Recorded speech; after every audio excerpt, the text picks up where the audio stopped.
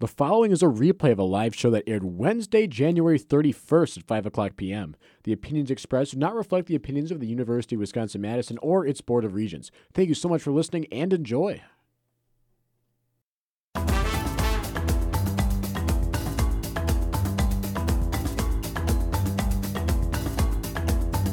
Hello, welcome to another edition of After Further Review on WSUM 91.7 FM Madison. I'm Vincent Heswick, here as always, joined with my great friend Alex Schuster. Alex, how you been today, buddy? Oh, pretty good. Getting into the swing of the new semester, new core schedule, new classes, just trying to get in that new rhythm, as well as our new show time as well. So, positive things, but a little change here. Well, I'm really excited for this upcoming show because I think that you came up with every single idea we have for every single topic. So this is going to be your child, I guess. But we got to introduce our guest here, Pete Selwood, joining us. And Pete, you host a 10 o'clock show on Sundays, music show on Free Flow. I'm going to give you the responsibility of saying what it's called because I love the name so much. Thank you very much, Vince. Yeah, so my show is Pete's Beats, very creatively named. Isn't that awesome? It's an awesome name. Thank you. I appreciate it. But yes, that is 10 a.m. on Sundays on WSUM's Free Flow. Good stuff. So as always, start with Rate My Take, where the two of us bring our takes ahead of time and give them to each other to receive judgment. Alex, you spun the spinner. It looks like you are going first here. Yes, I am. My first time. I was a little disappointed going down 0-2 against you on the spinner, but we're making that a competition now? Everything's a competition, of course. But for my Rate My Take, I just want to take a little trip down memory lane and maybe take a little victory lap in the process.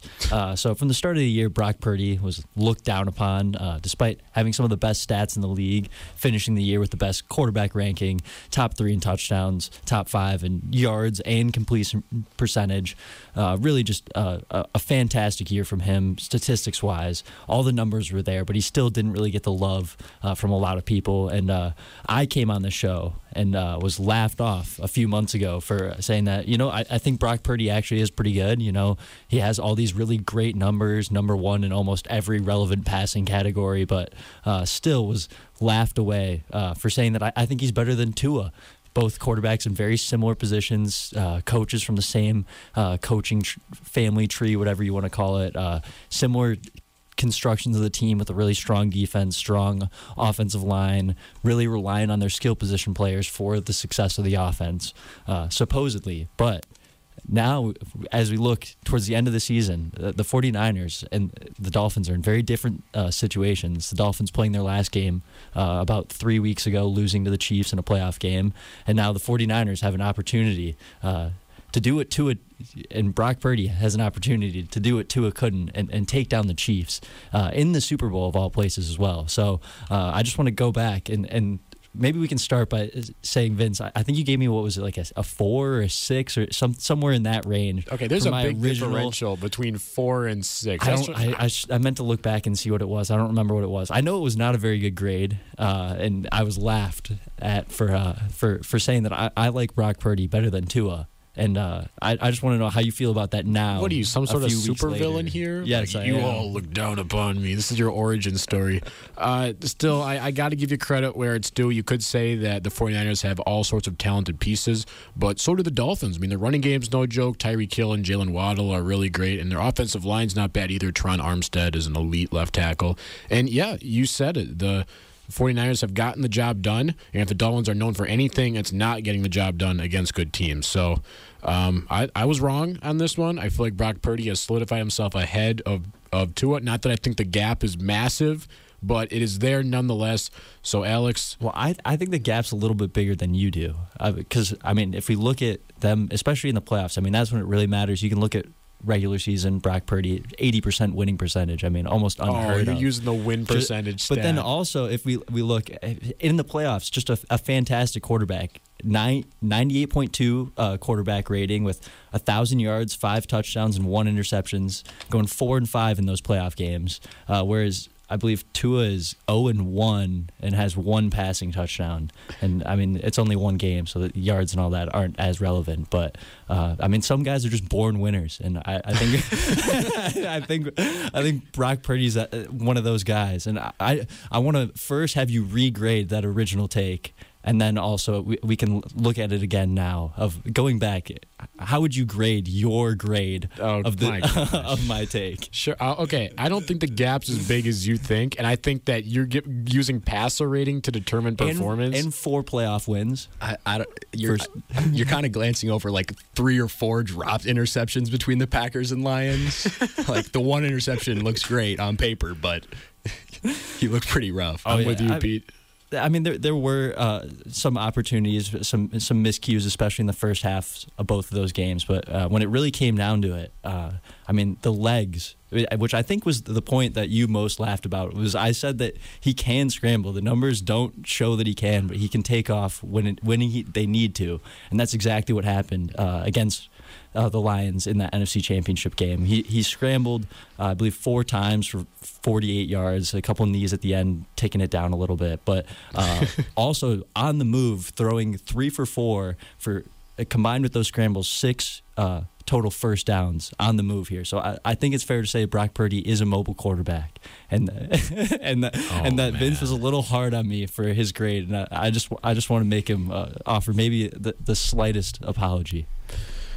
Pete, you want to take this one first? I need some time to meditate a little bit. Yeah. We go on a scale of 1 to 10, just so you know. Okay. So what? The official take is that Vince was wrong a couple months ago, and that I was very right. And we're grading. So I said that Brock Purdy is a better quarterback than Tua. Vince gave that. We'll go for a 6.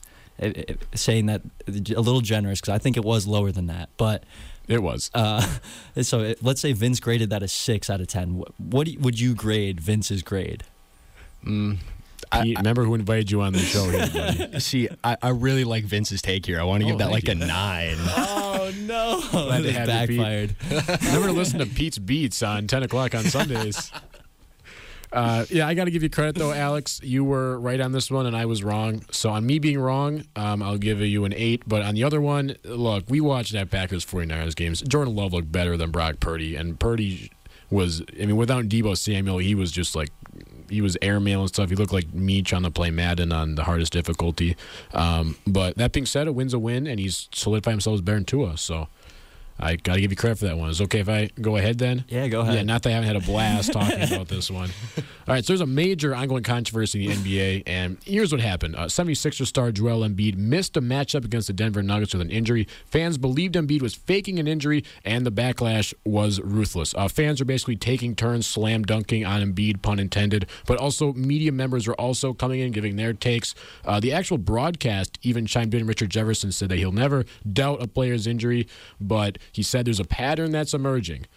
And then Embiid kind of felt this pressure a lot. He was really getting hammered really badly. This is something that he's been kind of criticized for before, and quote-unquote ducking such a big matchup got him into a ton of trouble with fans, media, broadcast. On top of that, there's a new rule. You have to play 65 games to be eligible for awards. And this led to Joel Embiid, a hobbled Joel Embiid, hobbling his way through a matchup against the Warriors on the road.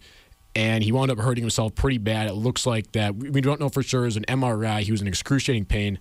And I'll leave it up to athletic reporter Sam Amrick. He said you could see it long before he was hurt against the Warriors. Embiid, who missed Philadelphia's game at Portland on Monday night, looked like a player who pushed himself to play against Golden State because the whole basketball world was screaming in his ear. There are people within the Sixers who are convinced that he played only because of all this scrutiny. So here's what happened. Embiid got bullied into playing a game he wasn't ready for, and the fans totally deserve the blame for this one. Or at least that's what the 76ers want you to think. So here are just some facts, not opinions, just straight up facts. The Nuggets-76ers matchup was a nationally televised, heavily promoted matchup. That's a fact. Embiid has not played in Denver since 2019. Going into the Warriors matchup where he got hurt, Embiid has missed 7 of his 10 road games against teams with a winning record. Deion Sanders was brought in to talk to the 76ers before the year and implored them to not, quote, duck that smoke, saying, quote, if Embiid is playing the Joker, Nikola Jokic, on Denver, I want to see Embiid versus the Joker. I want to see that. And the biggest piece of evidence is that Embiid wasn't even added to the 76ers injury report until 15 minutes before the Denver game started. So you don't have to be Sherlock Holmes if you're a fan to kind of put the pieces together and say, look, I think that Joel Embiid ducked this matchup. He didn't want to play Jokic on the road.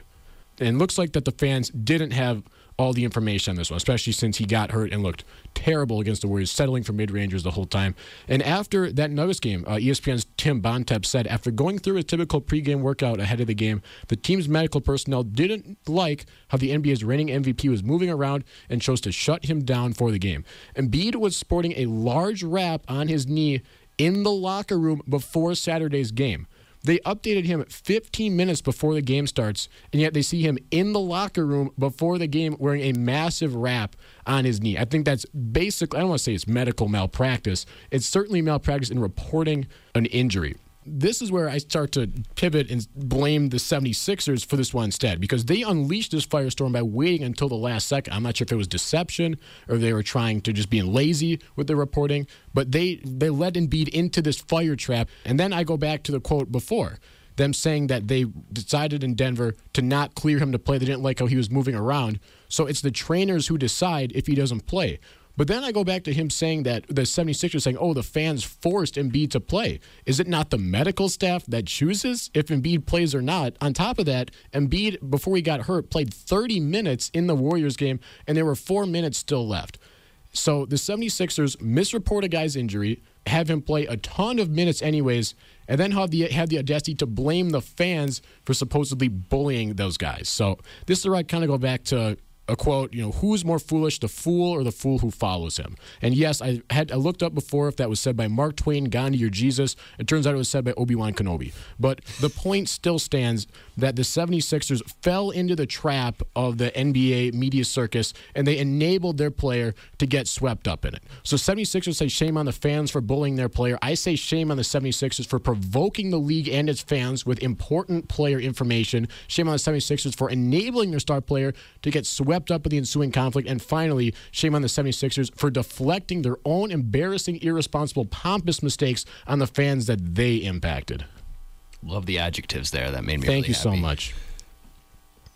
I completely agree with this. I understand the fans' pressure. I mean, I think a lot of it was from Denver fans, if anyone. It's not like Embiid should really be listening to what Denver fans have to say about him. Oh, you haven't shown up since 2018 or whatever. Of course they're going to make fun of you for that. You got to be a little more tough-skinned to do that. And I think throughout his entire career, how much hate has Joel Embiid gotten for missing games and everything? He's experienced this all before. I don't know why it would change his decision-making and when to come back and what games he plays in and all that sort of thing now compared to in the past. Why didn't that pressure and all that noise make him come back and play sooner when he shouldn't have in the past? Why is it just in this one instance?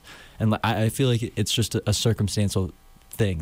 NBA, I mean, it's not as rough as maybe football or rugby or hockey or something where there's brutal injuries and a full-on contact sport like that. Mm-hmm. But it also there are injuries that happen frequently within the game, and you can't predict whether that's going to happen. There is medical science and stuff that you can use to help eliminate that, which again falls back on the medical staff for not doing their best to either put them on a minutes restriction, still hold them out of the game, or do a number of other things to help this situation not lead to the outcome that what ended up happening. So I agree that this is on the Sixers and their medical staff. You can't just put it on fans, especially when it's more than likely not even the fans of your own organization being the ones that are really getting on them. I feel like Philly fans are pretty loyal. They're going to be the type of fans that are going to stand up for Embiid. They're going to say, sit out all the games you want. I don't care.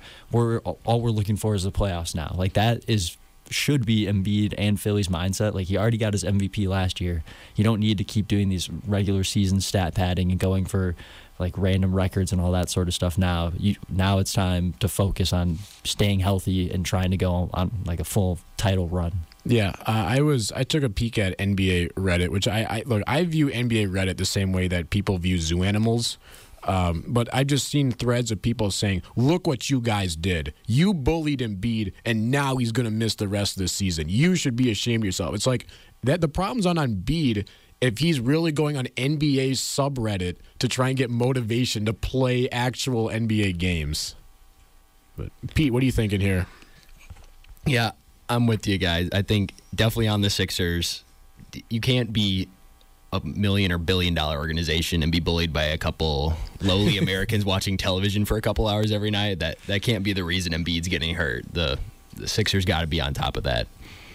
Yeah, I mean, my favorite, like, the easiest solution to cyberbullying is just to close your phone, close the laptop, just turn it off. I mean, if he really has that big of an issue of people tweeting at him and making all these comments, just turn your phone off. You don't need to look at all these other comments and have just some random person who has no idea what's actually going on with your medical history tell you, oh, you need to play in this game right now. Yeah, LeBron turns off his social media during the playoffs. I know Paul George famously did that after playing terribly in the bubble. So, yeah, look, the fans are not smart. And I don't think I worded this take super well. And I'm not saying the fans are smart, because they're definitely not. I should know I'm one of the not smart fans. But you cannot, I don't want to say sink to their level. You cannot get caught up in the noise if you're an actual NBA team who actually knows how a player is feeling. And now it's like, it's getting confusing because the narrative in the past has been always like, we need you to play, like, no matter what. Like, we're paying all this money for tickets, like big televised games. Like, we want the best product in the regular season possible. So they're all pushing for it. And you kind of have to understand, like, there is an injury risk with that, but still it's for the overall product and everything. Like, we're just going to hope that for the best overall circumstances. And then as soon as it goes wrong, are people suddenly just going to flip again and be like, all right, let's get rid of all these game restrictions for NBA awards and all these different things that are supposed to be encouraging a better overall product? Yeah. You guys have any grades for me here? Oh, yeah, I forgot about that. I'll give you a solid 8 on this one. I'll take it. Yeah, I think I'd have to concur with the 8 there. Awesome. Great. Appreciate it. I had to, like, stop myself without getting, because this makes me so mad, the 76ers, because the number one rule in politics, don't blame the voters. I'd say number one rule in sports is management, is don't blame the fans. So in the words of my favorite commentator, the color guy from the Dodgeball movie, bold strategy, Cotton. We'll see if it pays off for him. Looks like it hasn't so far. Pete, you're up. All right, so my take definitely is long-winded and thought out with statistics and everything as your guys is. So get ready for this. I'd like to argue that our generation's Tom Brady is playing in this year's Super Bowl, and it is not Patrick Mahomes. Oh, shoot. More off of an eye test and surrounding cast, I think Brock Purdy resembles very fluidly Tom Brady. He is not a pure athletic specimen like Patrick Mahomes is. Tom Brady and Brock Purdy are both surrounded by incredible offenses. Tom Brady didn't quite have the offensive-minded coach that Purdy has, but Purdy's system that he's in right now, Kyle Shanahan, incredible offensive-minded coach. He's got the stinking Avengers squad for position players playing next to him on offense. And then Mahomes still made a Super Bowl despite having receiver problems all year. I mean, that's my take. That's the way it is. Well, Alex, you want to take this one? I mean, can you go past a 10? We've never given a perfect. Oh, my gosh. This is not me endorsing Tom Brady. No, so I like it, though. Like this narrative started last year up until the only playoff game he's lost is the one where his arm basically fell apart and he couldn't finish the game. So until he plays an entire playoff game and loses, I mean, he's unstoppable in my book. I'm all the way in on Brock Purdy. I think he's just so overlooked, and the number of people that like are willing to discredit him just because everyone else is around him is great.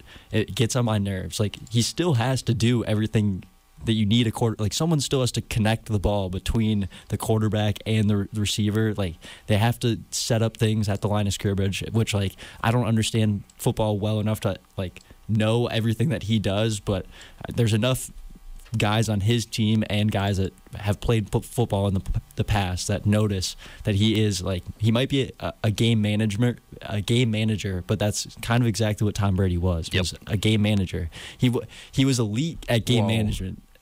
The time that you need a game manager is like the last 2 minutes of a game, the fourth quarter, these times, and that's when Tom Brady would take over, manage the game, and manage to pull out a win every time. And that's what Brock Purdy appears to do.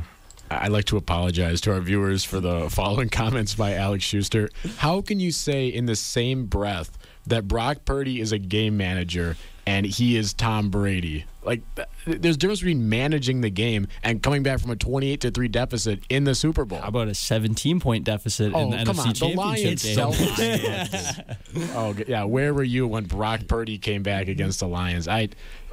Pete, thank you so much for coming on the show. Great to have you. But if all it takes to compare you to Tom Brady is taking a stacked roster to an NFC Championship game and then a Super Bowl against opponents that you are heavily favored to beat, then I'd say that there are quite a bit of Tom Brady's out there. This is what made Tom Brady's story so exciting, is that they weren't a massive favorite team. No one was saying that Bill Belichick's carrying Tom Brady in 1998 or 1999 when he had his first Super Bowl. They were road underdogs at the games that they played, and they were able to get wins either way. So you're saying, okay, you're saying he's on the trajectory, or he is? I'm coming more at this from like fans' perspective. They're getting really mad at the Chiefs for winning over and over again, and they're calling this Chiefs the new Patriots. But I don't think you can compare Patrick Mahomes and Tom Brady as quarterbacks. I think Patrick Mahomes is a much more talented quarterback. They play very differently. I think Brock Purdy resembles Tom Brady more than Patrick Mahomes does. If we look at the trajectory, too, the team around him is going to age out pretty quickly. Like, there are a lot of older guys on the 49ers roster here. They do have some younger skill position players, but a lot of the big names are guys that we've had around for a while. So it's going to be hard to keep that unit together. So they are going to have to kind of rebuild and grab some of those no-name guys and everyone in the future. So that's really going to be the test. But then also, like, the way the Patriots dominated their division, let them get into the playoffs every year quite easily, and I kind of think that NFC West division might kind of turn into that same sort of deal where the Seahawks are losing their top coach, Cardinals have talented players but can't ever really figure it out, and then Rams getting old. Yeah, look, you can make a case that the 49ers have a chance. They if you squint enough, you can see a little bit of Patriots in them. But saying that Brock Purdy is Tom Brady, that it's like I can't even use words to properly express my disdain for that opinion. That's what we love. That's what this segment's about. It's about the hot takes, getting something off your chest. Yeah, I'm going to give you a 3, but I understand. I'm expecting a higher one from over here. Oh yeah, I solid 9 on this one. I got to go above Vince. I respect your take. The Embiid situation was its own deal, but I respect the courage and the bravery to stand with me against Vince, the Brock Purdy hater over there. Oh, man. Oh, don't worry. I'm a Brock Purdy hater. You just said he's Tom Brady. I didn't say I like Tom Brady either. And with that, we'll take it to, what do we call it, Alex? Badgers Sports Update? I don't know. We'll come with a bear name next week. But we'll start with the basketball team. Wisconsin basketball had another successful week with the men's team earning a blowout home win against Michigan State. The win, combined with numerous losses from other top teams, launched Wisconsin to the 6th-ranked team in the nation. Wisconsin has a chance to prove it belongs with the best with a road trip tomorrow at 15-6 Nebraska and a home battle Sunday at number 2 ranked Purdue. The women's team got back above 500 with a home win against Big Ten cellar dweller Rutgers. Wisconsin led 20-3 after the first quarter, but Rutgers cut the deficit to 4 late in the fourth before Wisconsin pulled away to secure a 73-62 win. The 10-9 Badgers have a battle at 8th-ranked Ohio State tomorrow. Pretty wild game. I had the I don't want to call it a privilege because it was a really you were there with me, Alex. How did I forget? Yeah, what would you say about that game? Because leading 17-3 to start the first quarter, and then it was really dicey at the end. I mean, felt comfortable. I'm trying hard not to be disrespectful to the Rutgers team because they did play well. They played their hearts out the entire game, but at the same time, you could tell there was quite the talent disparity, and the Badgers should have been able to handle that game from start to finish, but they kind of had some dips throughout the game, and the key player in this game here putting up, what was it, 31-15 or 31-12. Yeah, just Sarah Williams, nuts. Dominant game from her, and I think she was the reason that the Badgers were able to start and finish the game the way they did. Without her on the floor, it definitely would not have looked that way. Yeah, she was plus 22, most by 6 over her teammate Ronnie Porter. But just for reference, Rutgers is 6-17 on the season, 0-10 in conference. In fact, it was close. It's not good, but still won by double digits. We'll jump to men's hockey. Men's hockey team became the first team to reach 20 wins after beating Michigan 6-5 in overtime on Saturday. The Badgers did lose Game 1, leading to them dropping from number 3 to number 4 in the polls. They'll play Minnesota this weekend at the Kohl Center. Meanwhile, the women's team swept number 7th-ranked Minnesota Duluth, what became a Series of the Year candidate. Wisconsin narrowly took Game 1 in a 2-1 defensive slugfest, but Game 2 flipped the script with the Badgers scoring 4 goals in the final 13 minutes to turn a 4-1 deficit into a 5-4 victory. Wisconsin heads home to play St. Cloud State this weekend. That game will be on Big Ten Plus. I mentioned that for no reason in particular. And I want to give a quick shout out to Minnesota Duluth coach Mara Kroll, because immediately after the game, they did a live interview with her from the broadcast. Remember, her team lost. They were leading 4-1 with 13 minutes to play and wound up losing. Game-winning goal came with 1:30 left in the game. And she was so chill, and because I could tell she was upset, but she was just like so Minnesota, kind of like, oh, brother, it just got away from us there at the end. You know, we were the better team for the first 2 periods, but just couldn't pull it out. And I was just like, you have my respect. Good for you. So who decides to bring someone on like that after the game? Like, I'm sure she agreed to it before the season. The game. Okay. But yeah, she could have ducked it if she wanted to. But she stood in there, and I give her credit for it. And with that, I guess probably take it to break. Yeah, I think this show's been flying by. Don't go anywhere, though. We'll be going over our laundry list, doing some NBA pyramid rankings, going over Packer grades, and then a brand new idea that I'm going to keep secret because I just love it so much. See you in just a bit. Hey, Jay, what are you doing? I'm gonna walk. But Jay, the light is red. What if there's a car? You know I don't believe in cars. I'm gonna walk. Jay, please. I'm doing it.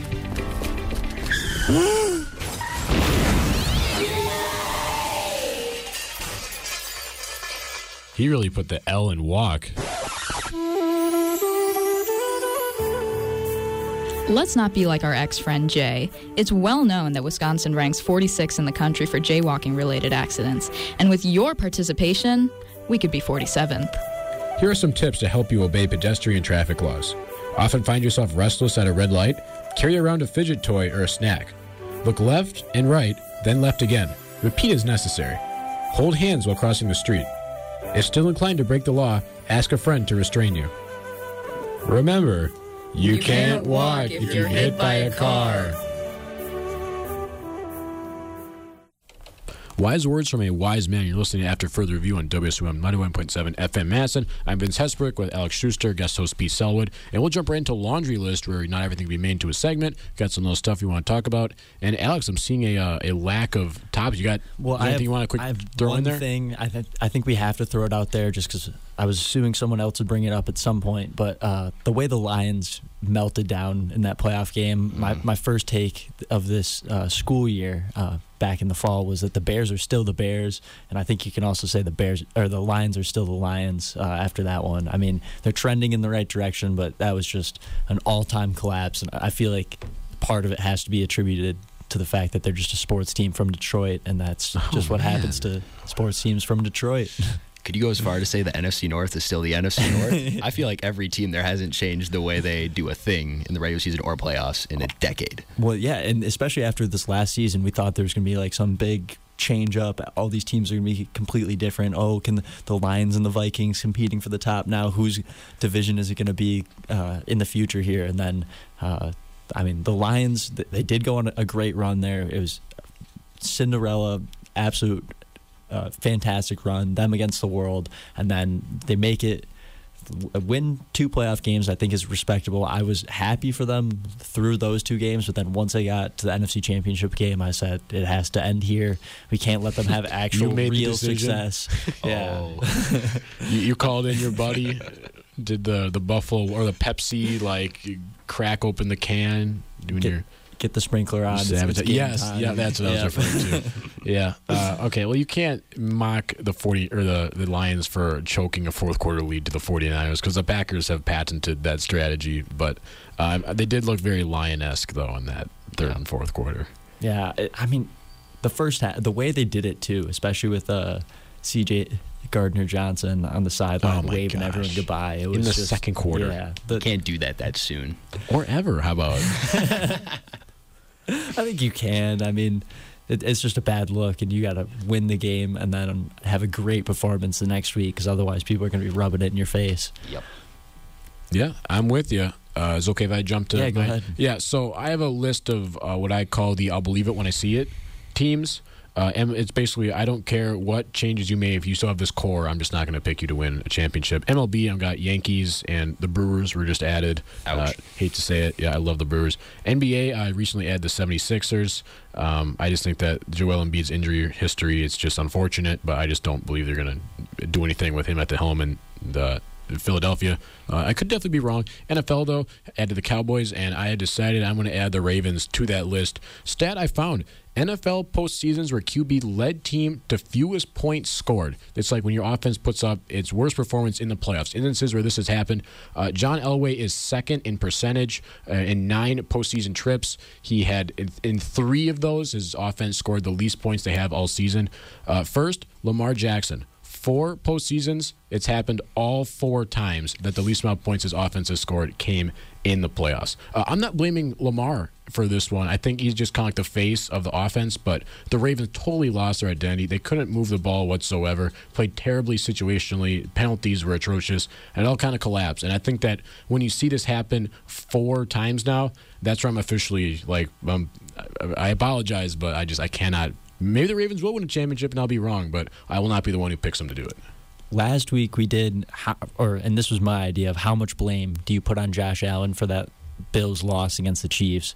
And I think, what did we say, like 40-45%, because I mean, you're the quarterback, the ball's in your hand the majority of the game. It still falls on you to put your team in winning situations the majority of the game. I mean, their defense, I feel like, also let them up a lot in that game. The Ravens, the rest of the team played fantastically. Lamar just kind of had a dud. Well, the defense did kind of collapse, especially at the end. Like, unnecessary roughness penalties aplenty. I mean, it was a pretty low-scoring game. If they just put up any of the numbers that they have the rest of the regular season or anywhere near that, they win that game pretty handily.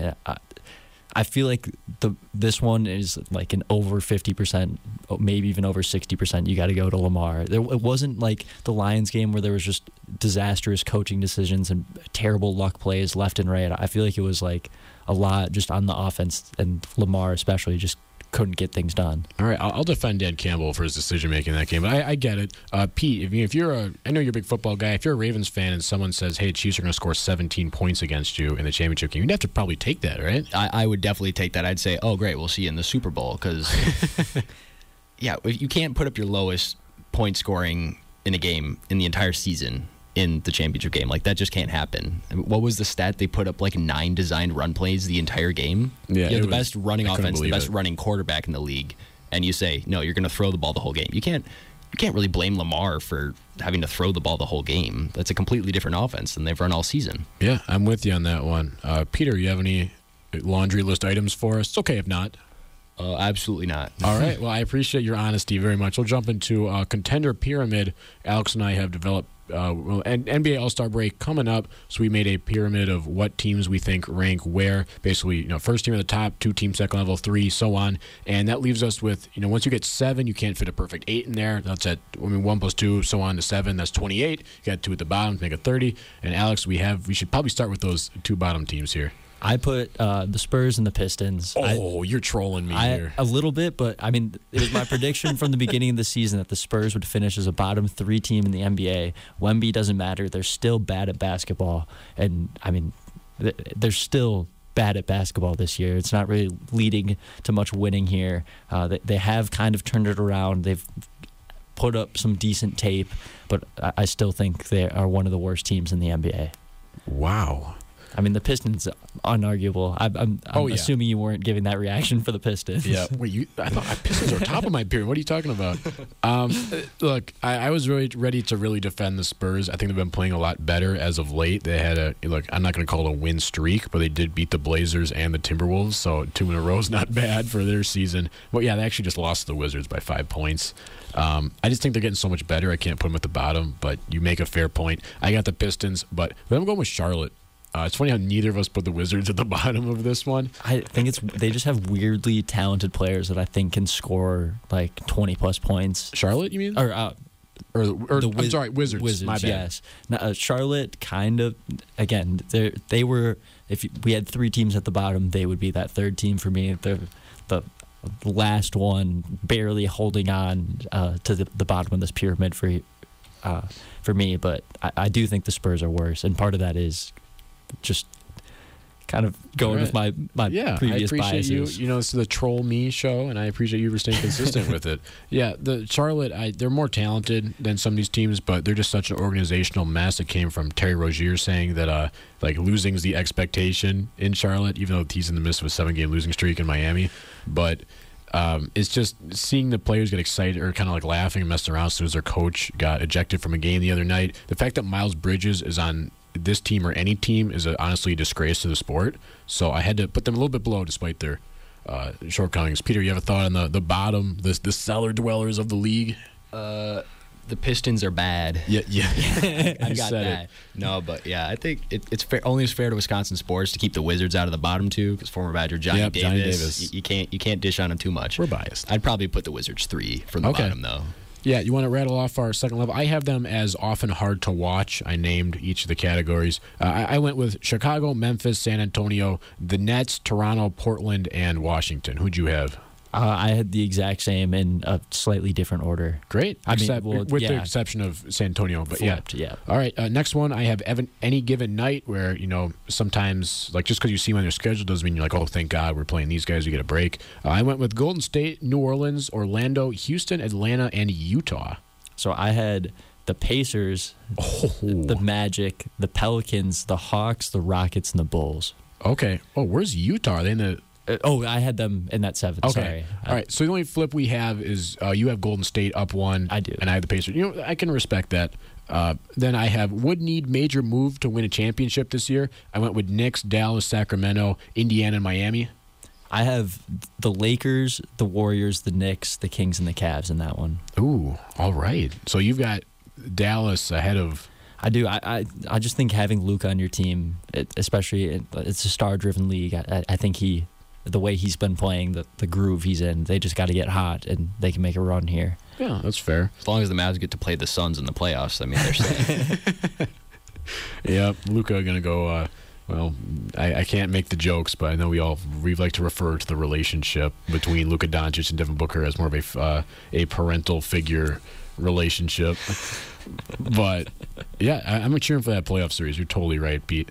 Next category here, I have would need some help. Maybe need some help in the playoffs. Another team getting injured. Some role player gets white hot. But I've got Philadelphia, Phoenix, Lakers, and Cleveland in that spot. So I put OKC, the Suns, the Heat, and the Mavericks in this spot. Ooh, also some differential here. The Heat, I think I might have been a little generous with them the way they've been trending. I mean, they just added Terry Rozier, and I think they can get hot in the playoffs. I mean, Jimmy Butler, I'm afraid of him. So I don't know where to put them. I feel like the regular season, they're just a deceiving team, and they're a team you got to wait until the playoffs to find out. The Suns, I might have also been a little generous with them as well. But the star power on the team, I feel like you kind of have to put them towards the top, even though at this point I would not be remotely confident in picking them to win the championship. Have you said the Lakers yet? Oh, I had them down there. Yeah. Oh, okay, good. I was about to say. You were about to. I was very worried you had them higher than this. I think the Lakers are just old. I think they're good, but I'm worried that they're like holding up over 16 playoff games. Like, I don't think they'll be able to get all those wins. No, I mean, playoff LeBron will be something to watch, but I don't think they're going to do anything of significance. All right. Fair enough. I respect it. Jump to the 3-team category. I just have them as contenders. I went with OKC, the Clippers, and Minnesota. Also, that's pretty crazy. You had the OKC at the so I flipped them with the 76ers. I know you don't believe in them. I think they're more experienced than OKC, and when you have, I mean, Joel Embiid, not necessarily a proven winner in the playoffs, but nobody on OKC really is either. So I gave the nod to the 76ers for the experience. Yeah, I respect it. We've seen teams get white hot in the regular season and then just get dunked on figuratively and literally in the playoffs. Finally, I wonder if we have the top 3 here. Who are your 2 teams in the legit contender category? I have Nuggets and then Bucks. So in do that I. order. Yep, and we each, despite, what does that say about our season? That we have each put the Boston Celtics as the favorite to win the championship. I don't know who else you could say. Yeah. The way So the many season's been flaws. trending, that especially at home, and if they're going to win the East, they're going to have home playoffs the entire run. I think it's going to be quite the challenge to beat that team in a best-of-7 series. Yeah, I'm with you. I'm not ruling out the Bucks because I'm a homer, but I totally agree with you. Pete, any thoughts on this one? No, I thought there would be more Denver Nuggets at the top, and I was ready to fight you guys and say, no, the Celtics are number one, but apparently I don't have to do that, so that's good to see. Maybe I'm a bit of a cynic for this, but I'd probably switch the Bucks down in the tier of 3 with either Minnesota or OKC. I know, I'm a Bucks fan, but I don't know. Anytime I watch their games, it doesn't feel right. It just doesn't feel like it's clicking. And I'm worried we're going to get to the playoffs and we're going to come up with the Celtics. We're going to get nuked. Or a hot random team, and we're just going to get dunked on 4-1, 4-2. And I don't have faith we can win a chip. See, that's my feeling with the Timberwolves and OKC is I feel like they're going to be like the kind of the Grizzlies against the Warriors and that. Or Lakers. Yeah, in those series where they're just too inexperienced to hold up over a full playoff series. Yeah, that's fair. I'm just banking on one of those teams getting very hot. They've got some electric young players, and I think they have a decent shot to make a run at it. Yeah, I wouldn't be surprised if either one of those teams is in the Western Conference Finals. Absolutely. Yeah, real quick to put a bow on it, I defended the Doc Rivers hiring, but giving him 4 years is I could not believe it when I think saw it. he must have said, "You either give me 4 years or I'm not coming back." It must have been it. Yeah. So now, look, we do have Jimmy Haslam, who is. I despise him. He's our owner. He notoriously made the Deshaun Watson deal, but he does have big pockets, and so I think if Doc doesn't do the job, he would be okay to add a 4th coach to our payroll. But yeah, I don't. I'm not feeling good, and I hate how correct Pete might be there. And with that, we'll take it real quick. We'll do some Packer grades. We hand out some awards, but the season's getting on, and we want to talk about the Packers one more time. So we got grades for offense, defense, overall, and then players of need. As I realized, I spelt need. Oh, never mind. I had a complete brain fart. I thought need started with a K for a second. I don't know. Like dough. Yeah. Good analogy. We'll start off with the offense. Alex, what grade do you give them for the season? I give them an A. I think it was a slight step up from the year before, which I probably would have given them an A- in that year. So I think you just got to move up from there. All right, I went with A-. I thought last year's offense was pretty. I mean, it wasn't great, but they got some wins down the stretch, despite Aaron Rodgers having a rough go at it. So, but yeah, a lot of excitement. I'm with him. Pete, what do you got for us? No, I'm gonna have to go with A as well. I think the offense really found itself in the last couple of weeks. Firing on all cylinders, the Packers were. Yes, sir. A great balance between run game and pass game. There was definitely an identity there. Yeah. Sorry. If you had to grade the first half of the season for this offense, where would you put them? The Bears win was great, but I have to go D+. That's what I was thinking as well. It was literally just from week 10 on that they bumped their way all the way up to an A, but that's exactly how the season went. Yeah, so. why do you go from D+ to an A shows how insane the season was. But jumping over the defense, I'm probably not as high marks. I'm almost C+.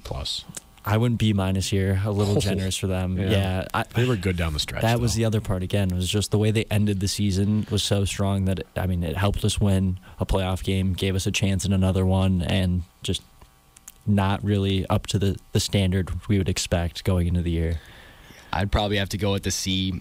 Down the stretch, I can't lie, the defense was clicking a little bit. They were helping us win games that we really needed to win, but I can't put them up any higher because they lost us a lot of games. I think they lost us more games than our offense won us games. Yeah, I know Baker Mayfield had a great year, but the fact that he put up a perfect passer rating in Lambeau Field. And that, Monday night game against the Giants? Yep, Tommy DeVito. Yeah. Oh, Well, we let up 2 straight NFC Offensive Player of the Weeks. Yep. And the Panthers' highest scoring game of the year. They did. I think those were the last points they scored of the season. I could be wrong. They were. Oh, there you go. They put up 30 against us. I still like Joe Barry as a guy, but it's not as our defensive coordinator. Yep.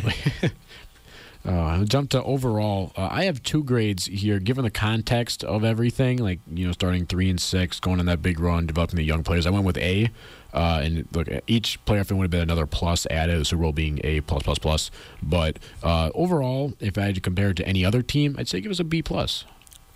I think that's fair. Yeah. So context A, giving if each team Relative- starts on even playing field, going B+. Relative to the league, I would agree with the B+. I gave us an A, just from the entire year. My expectation, and I think my expectation was a little bit high going into the year, where I said we should be just all the way to the end of the year in playoff contention. Mm-hmm. Maybe we make it, maybe we don't, but it should come down to the last week of the year, home game, see what happens. And we ended up winning a playoff game, had a really, really good shot to win another one. And, I mean, what can you say from there? I think that's just such a success of the year, especially after the way those first few games were headed. I mean, you were hoping we could somehow end up with the first overall pick. Yeah, I was cheering for us to tank. Yeah. So just what a turnaround. I think that has to be an A. I think overall the team season, you got to give them an A, borderline A+. I mean, you lose your Hall of Fame quarterback and you go out and make the playoffs and win a game in your first season with the youngest roster in the entire league. I mean, you can't say that's not an excellent season. You can only go up from there. And if going up is the divisional round, I mean, that's a pretty good spot to work from. I am hesitant, though. We just had so many rookies having explosive years. I worry that we found a lot of their ceilings already. I'm worried how much room we actually have for growth. I'm excited because we could go crazy, but I worry that we found some ceilings. Wow. I think we might have found ceilings with some of the older receivers, but the rookies, I feel like there is still a lot of room for those guys to grow. Yeah. I see what you're saying though about Christian Watson maybe having trouble with some injuries, but is there someone in particular you're a little hesitant on? No, just a bad feeling. Just a hunch. You're clearly a Packer fan then. Yeah, yep. We'll jump into our final one, positions of need. I got 3 here. First, I went in order of importance. I went defensive tackle first. You can make an argument for any of my 3, but Devondre White just was like a miss, unfortunately. You could say he's going to develop. He's already 25 years old. Unfortunately, I just don't see it. Yeah, any defensive, I think, pass rusher, and then anyone on that D line is going to be important for us. Just right now, our offense has a lot of promise for the future. Ideally, so focusing on that defensive end that just defensive side of the ball is important for me. And then the only offensive position I had was offensive tackle. I think that's going to be a pretty important one to fill in. I mean, maybe you could go running back depending on who you want to have behind Aaron Jones there, but I think the most important is probably offensive tackle, for at least in my book. Yeah, you're going off the implication that Bakhtiari won't be playing anymore. Yeah, I get that. I'm still holding out hope, but I totally understand. I went defensive tackle, running back, and then corner. I expect Keyshawn Nixon to be back, but even then, I think we still need a solid third guy because unfortunately, I think Eric Stokes has some rough injuries. He's probably been really good as a rookie. Pete, want to put a bow on this one? Any final thoughts? Yeah, sure. Is it too silly to just say our player of need is a D coordinator? Not at all. Not at all, Pete. And we'll jump into you know what, Alex, this is such a great idea on your part, so I'll have you introduce this one. All right, so we're going to make a bingo card from draft clichés. So there's a lot of things that can be said about players that have been used 100 times, and I mean, they get laughed off a lot of it's almost easier just to throw a couple examples of stuff, but just a guy that maybe passes at the eye test, just jumps off the field, has a lot of intangibles without specifying what those intangibles are. Just these super vague sayings that are hyping up a player that it probably means the guy just doesn't really know that much about the player and they need to say something. So they just go to the well and pull out one of these phrases. And we're going to try and make a list of ones that we can fully cross off our bingo card for draft cliches leading up to the draft and at the draft this year. Yeah. So I think, how many did you have down for this show? So I have 5 that I definitely want to read off, but I have a couple more than that. We could just go back and forth because we decided that, look, our free space, we're going to say that for last because that's the one that we think is going to happen. We have the corners, which are the most valuable spots. We're going to do 4 quarters and you win. I actually don't know how we're going to score this, but 4 corners is a bingo in my book. And then I have 2 bonus ones to put down. Do you want to just take turns going back and forth reading some of our... And also, I want to get Pete involved as well because something's going to be pretty vague. So we need your judgment if they're acceptable or not. Okay, understood. So I'll start with my bonus one. Player thought of as outside the top of the class will claim to the media that he's the best player in the draft. Ooh. Yes, it will happen. I like that one. Okay. I like that one a lot. I feel like this is one that happens after the draft a lot of times. Oh, you're but right. You're right. I can see that one happening. Since we're doing bonus ones, I'll start off with drafting. Name any position here, just fill in the blank. So drafting blank position player is way too early for me in this draft. You can always find one later. Yes, that's such a good one. Oh, gosh. Just, it seems like you'll hear that at least 5 times in the first round, and then after the draft, you'll find at least 5 to 10 people saying like, "Oh, this was such a great pick. This is my top player at this position." Blah blah blah, and like just. Especially running back, I think if I had to pick a position that it's going to be said about, it would be the running back position. Yeah. But you can really say it about any position. Yeah, I really like that one. I have one more bonus one. You can read off the rest of your bonus ones, but I have tall receiver can, quote, go up and get it. Randy Moss, who? I mean, yeah. All right, my last bonus one that I have 2 kind of connected to the last one. He was my number 1 guy at that position of just random guy gets drafted, end of the first round, start of the second round. He was my number 1 guy. My number 1 guy. Yeah. It's like, just letting people know you think it's a steal without having to say that, and just a very frequently used phrase. Then also I don't know the best way to. I have Mahomey down, but I think it can be used in a number of contexts where it's just a decent player in the draft gets compared to a Hall of Famer, an All-Pro player that like just has no business any player should ever be compared to him. And players in this category is like an Aaron Donald or a Troy Polamalu, where like they don't know who to compare it to. They think he's going to be a good player, so they just name one of the best players of all time, which is just egregious. Pete, you with these? Yes, I like that. I think the first one you said where that's my number 1 player at this position, I'd like to add that's definitely going to be said by a former player. Like that's like a Des Bryant kind of thing to tweet. Yeah, that's pretty fair. We should quick power through the rest of these. We've got 5 minutes left. We're going to our corner spots here. I'll start with my bottom one. Analysts will claim that solid team with average/aging QB should take Michael Penix in the first round. I like that. Thank you. I feel like I'm too general with this one, but just the locker room guy. The guy that it's going to be a late round draft pick, but it's the player that comes out and he's like, all of his teammates love him. He's a locker room guy. He's going to bring a lot to the culture of this team. Maybe a backup quarterback type guy or like a late round you want to put D-tackle. a position on it? It's okay. If not. Actually, no, Pete, you're the judge here. I'm the judge here. Oh, my goodness. Just right now I have late round guy titled as a locker room guy. Late round guy titled as a locker room guy. I don't know. It feels like cornerback or safety or something. I could see that. Just a random guy. He's only going to get practice squad reps. A late linebacker. I think that's the position I'm going with for this one. You okay with that, Pete? Yeah, I'll take that. All right. I'll jump to my 4th one remaining. It's a weird way of getting there, but I got there. Wide receiver will fly up mock drafts after insane combine performance, only to slowly drop as hype dissipates. I'm thinking a la DK Metcalf, Jerry Jeudy. I remember him in top 5 conversation. They just kind of slowly drift down. I don't know. I mean, I'm guessing if it seems like it's not super specific, so maybe Pete, you okay with that one? Yeah, there's definitely going to be a guy who puts up some crazy stats at the combine, and people are going to completely forget that he's just mediocre at actually catching the ball. Alex? So I feel like this is going to be a tough one that I have to read it, but a player is going to end up being a draft bust, but be drafted way too high based on raw talent.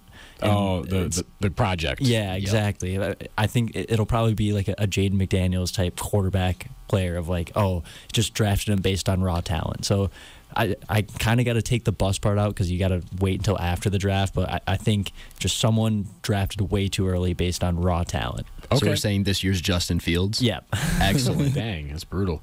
Next up, former player currently working for NFL will make a mock draft that looks vastly different from everyone else's.